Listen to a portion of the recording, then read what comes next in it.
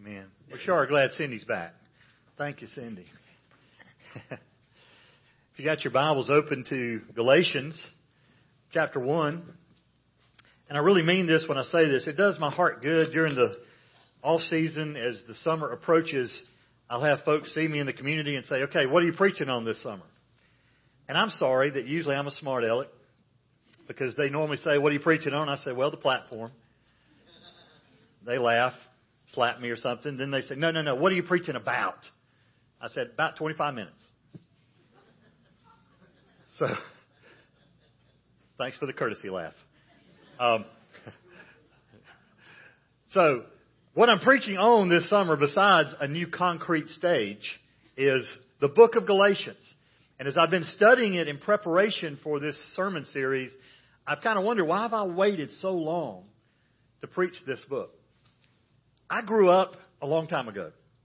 Some of you are going to identify with this. I grew up in a little church. Well, it wasn't real little, but it was a church in Macon, Georgia, that was pretty legalistic. I tell folks I'm a recovering legalist. And some of you are going to identify with this. At my church, certain things just didn't happen. I remember when they brought drums into the church. How many of you remember that? It was a big controversy. In fact, you're thinking, what was so controversial? Listen, there wasn't even a drum set. It was just a track that had drums in it.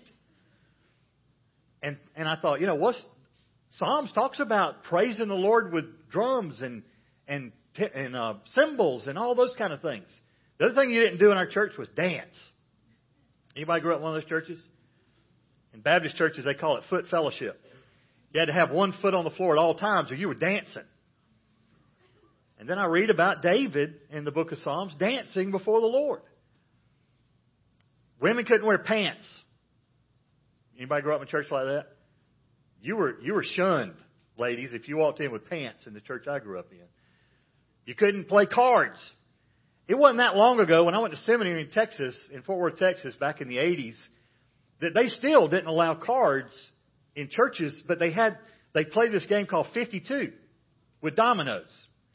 And I thought, you're playing cards with dominoes. My grandmother wouldn't let you bring a Coca-Cola in her house. There was a Crystal hamburger place a block away. I could walk up there and get a Crystal hamburger, or several of them. They cost like 12 cents. And come back with a Coca-Cola. I had to sit out on the steps and drink the Coke before. You didn't allow that in the house. Why is it that it's human nature to we're comfortable in law. We're comfortable in those kind of parameters. And what Paul addresses in the book of Galatians is grace. The difference between law and grace.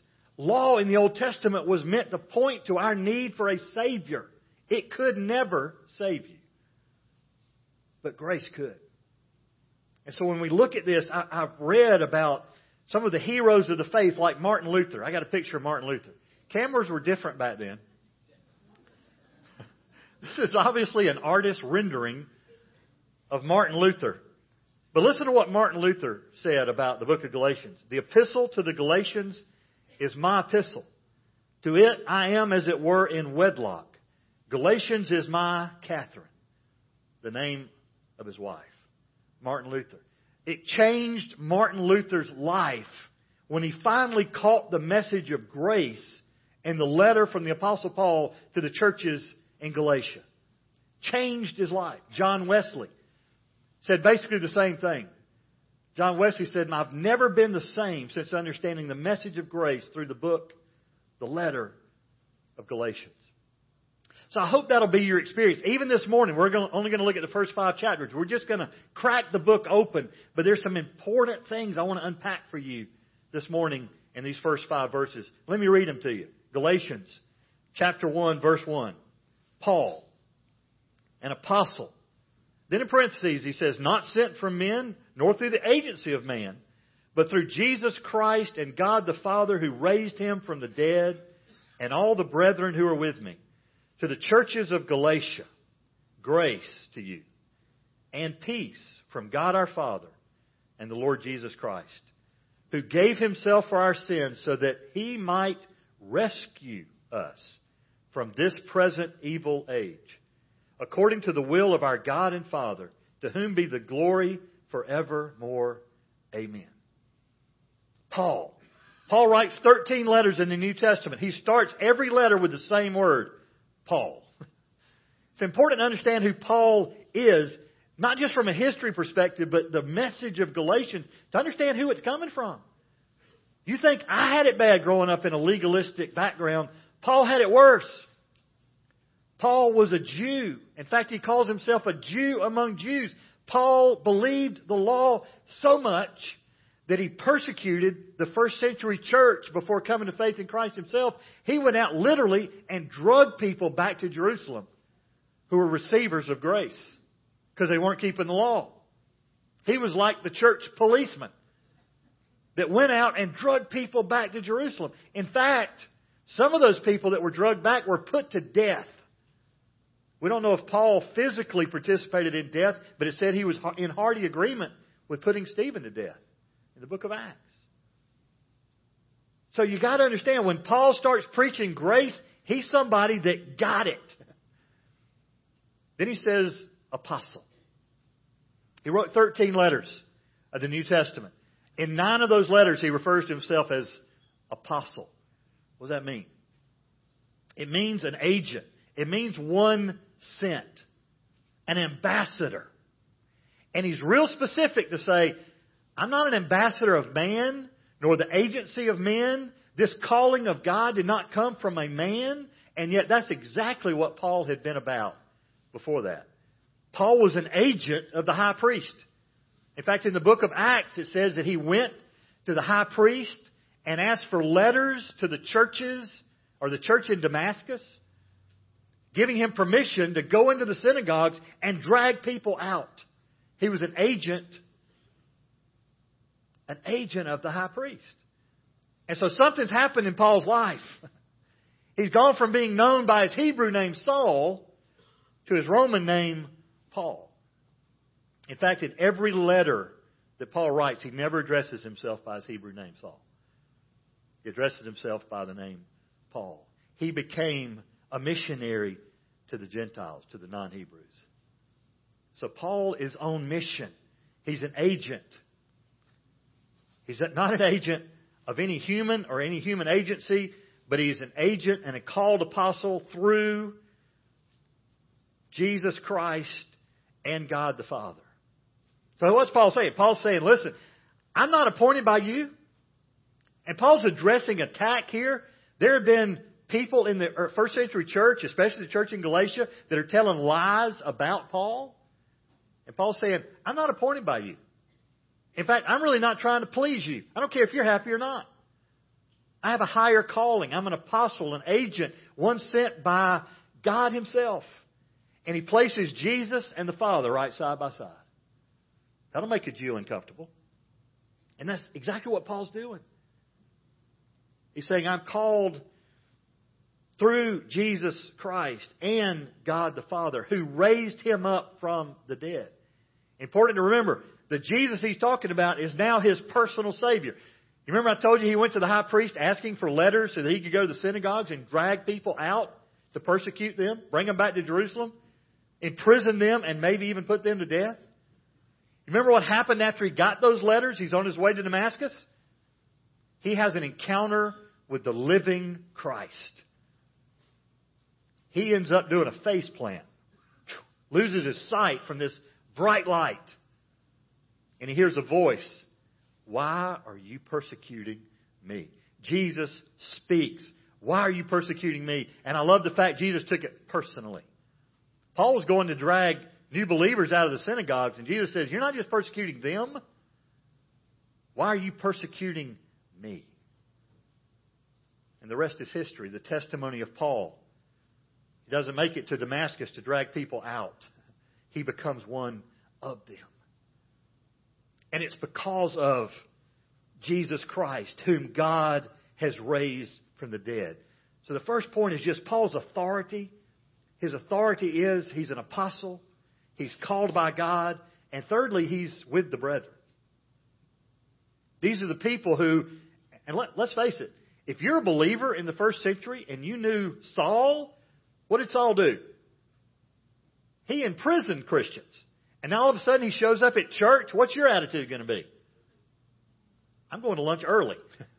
We're getting out of church because we know about this guy. And yet now they've become his brothers in the faith, and they are with him. And so his platform, his authority is he's an apostle. He's called by God. And he's got the followers of Christ behind him in his corner. Second thing is Paul's audience for the letter. The points of this message could simply be who's it from, who's it to, and what's it about. It's to the specific region of Galatia. Paul had we know from his journeys that we hear about in the book of Acts, he had gone through this region of Galatia, and it had started at least 4 churches. And so Paul has converts there. People have come to faith in Christ. They are like his spiritual children. And so he writes a letter to the churches there. Now, whether he wrote 4 or 5 letters that spread, or quite often with Paul, there was one letter that went, but it was supposed to just be passed around among the churches. And here's why he's writing a letter. The very people that have become his spiritual children, the people that he loved like his own children, are being led astray by people that are lying about the gospel, but they're more than that, lying about Paul. And Paul's not there anymore to defend himself, so he's having to send a letter. This is before the day of instant letters. You couldn't send an email. You couldn't pick up the phone and call him. He had to write out a letter and send it to him. Who knows how long it took to get there. But once it got there, we see the rest of Galatians. So he's written it to the church at Galatia. Church. I don't know what you think about when you hear the word church. Too often we think about a building. We think about where do you go to church, and we think about the corner of a couple of streets that I grew up at a church on the corner of Bible and Pierce Avenue in Macon, Georgia. That's not the church. In fact, the church in the day of Paul wasn't a church made up of a lot of seekers either. You risked your life going to church. So when he writes this letter to the church, he's writing to people who even to gather together in an assembly called the church was risky. So that's who he writes this letter to. And he's like a father.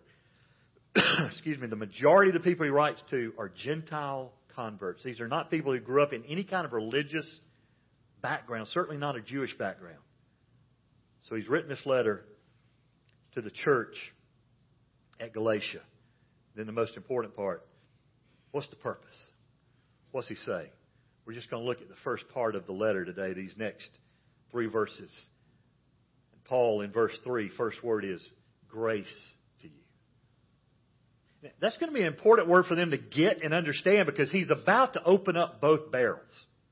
He's going to open a can of Ninja here in just a minute, and you're going to see smoke kind of coming out of his ears. He is upset. We're not going to get to that this week. It'll be next week. But for Paul to say grace to you is basically saying, hey, what I'm about to say needs to come from a platform of grace. So Paul is announcing this thought or this word over them. Grace to you. What does grace mean? Grace means getting something you don't deserve. That's the simplest definition I can give you for grace. I was playing golf one time with a guy, and he had this long putt. He had already had about 8 or 9 strokes. I said, pick it up. Grace. He said, no, I don't deserve it. I said, exactly. That's why it's called grace. You don't deserve it. We don't come to Christ deserving something. We do come deserving something. We deserve death. We sure don't deserve what He gives us, and that's forgiveness in life as we come to Him in faith. So Paul says, grace to you. God's unmerited favor. Listen, grace is free, but it's not cheap. What does grace cost you? Nothing. What did it cost God? Jesus Christ had to go to the cross and die to pay the penalty for sin so that grace could be offered to you. So it's free, but it's not cheap. In fact, grace will change lives. That's how powerful grace is. And then he says, and peace. If you lived back in that culture, in fact, if you visit Jerusalem today, one of the greetings they will have is the word shalom. You ever heard that word? Say it with me. Shalom. You know what that word means? Peace. And for them, it wasn't just a little word to say, hey, peace. If you grew up in the 60s, peace. And you had a sign that meant the peace sign. It really was more prophetic. It was more saying we are looking forward to God's ultimate fulfillment of shalom. In fact, the city Jerusalem has the word peace in it. Should have been the city of peace, and yet even to this day, is a city of conflict. So when they say shalom, they're really saying we're looking forward one day to God fulfilling His prophecy of bringing peace. And Paul's saying it's offered now. Grace and peace to you. Listen to this, something the law could not do. Keeping the law would never bring you grace, and it wouldn't bring you peace. Why? Because if you're placing your faith, your hope on the fact you're okay with God by keeping the law, what happens when you mess up? Peace out. Peace ain't there anymore. And so the system of the Old Testament was they had a day called Yom Kippur, the Day of Atonement. Priests had to do special things, pray the sins of the people over the head of these animals and ultimately over the head of the scapegoat. We talked about that at Easter. Won't go back into detail with that. But you lived in a constant state of feeling okay with God until you sinned the first time. Has anybody here, don't raise your hand, anybody here kicked the sin habit? We're still struggling with that, right? That's why we've got to have grace and peace that only comes from God. It doesn't come from keeping the law perfectly. I kind of grew up as a teenager thinking, as long as I can have my quiet time and kind of keep a lid on things, then I can feel good enough to approach God. How crazy that is. Because what does it mean? It means as soon as you mess up, you feel like you can't approach God. You're not welcome in His presence anymore.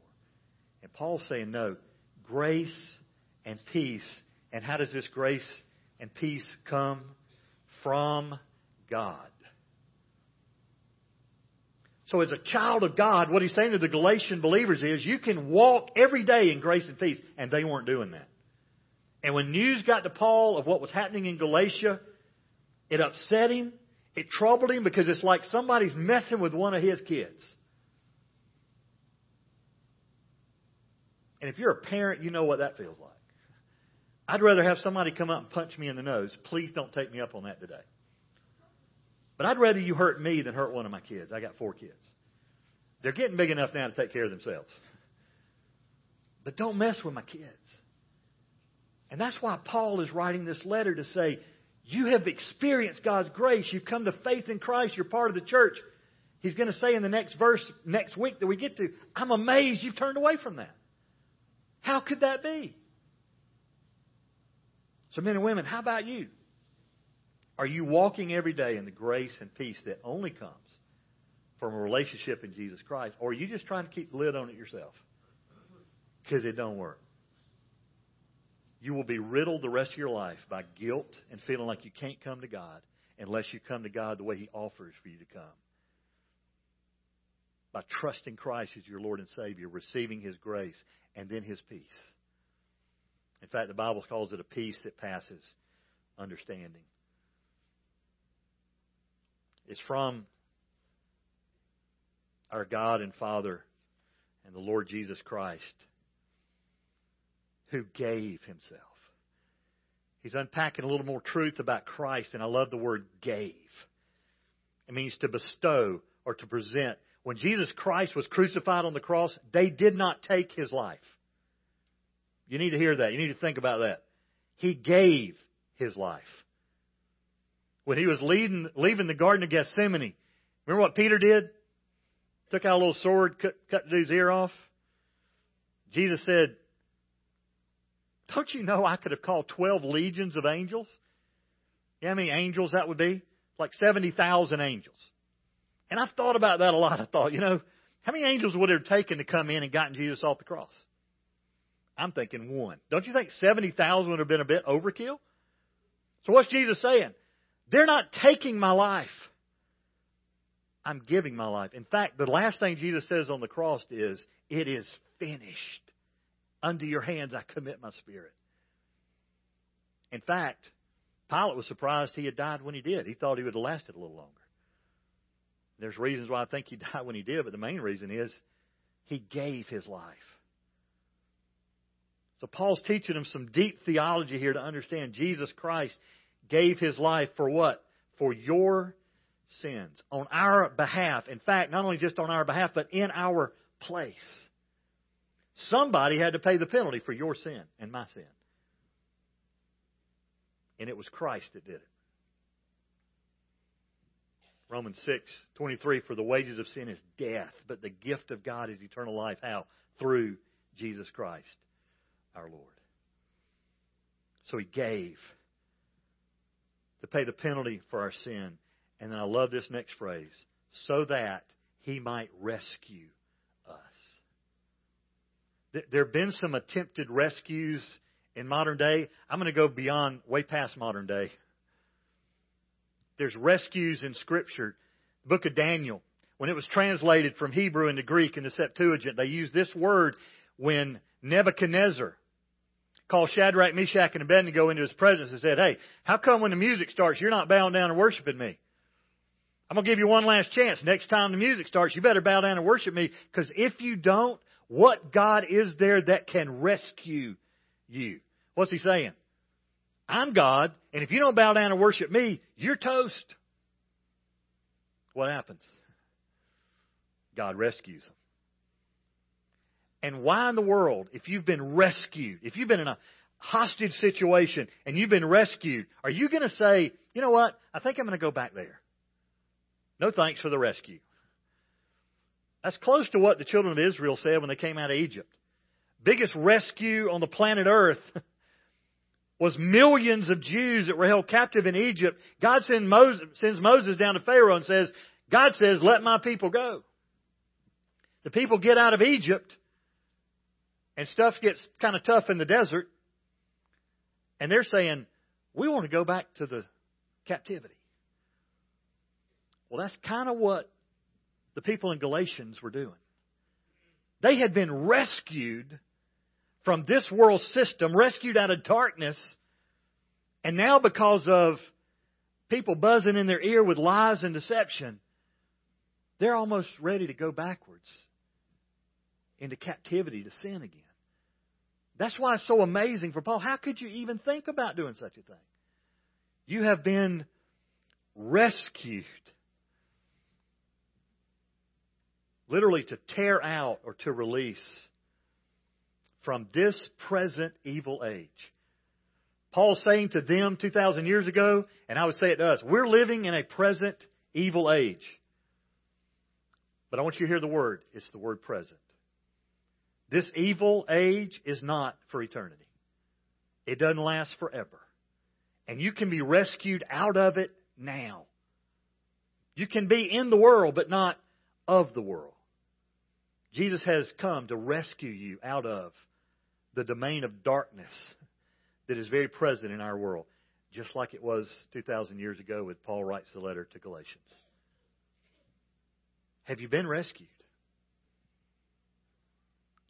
out of this evil age according to the will of our God and Father? That has been God's will since the very beginning, that He would send a rescuer to pay the penalty for your sin and to tear you out of the grip of this present evil age. When Jesus prayed in the Garden of Gethsemane, you remember what He prayed? Father, if there's any other way for this cup to pass from me, if there's any other way to accomplish the mission, then let's do it that way. But ultimately, not my will, but your will be done. It was the Father's will and His good pleasure that Christ gave His life on the cross so that we could have a relationship with God the Father and spend eternity with Him in heaven, to be rescued. Then the last verse, to whom be glory forevermore. Why did Jesus die on the cross? He died ultimately so the Father would be glorified. Throughout the pages of the Old Testament, they had been pointing to something. All that sacrifice every year, millions of animals that were killed. Blood that was shed to pay temporarily for sin. Cover it. When Christ died on the cross, He did it once and for all so that we could be rescued. That was God's will. And so because of that, to Him be the glory. In other words, let the bright light shine on Him and Him alone. And not just now, but forevermore. God is glorified. Let's pray together. You bow your heads and think about the message of Galatians for this hour. Ultimately, God's will has been done. He's been glorified. The payment for sin has been fully accomplished. And you can now have a right relationship with God. Father, thank you for that truth. God, I pray for men and women gathered here as we hear just these first 5 verses and unpack God, there's a lot of meat here. Help us to chew on it this week. And ask ourselves the question, what am I counting on for salvation? What's going to make me right with God? Is it going to be my perfect obedience to the law? Or would I come to God and say, I have to acknowledge that I'm a sinner in need of a Savior. And so I come to you for rescue. Thank you for that truth. In Christ's name, amen.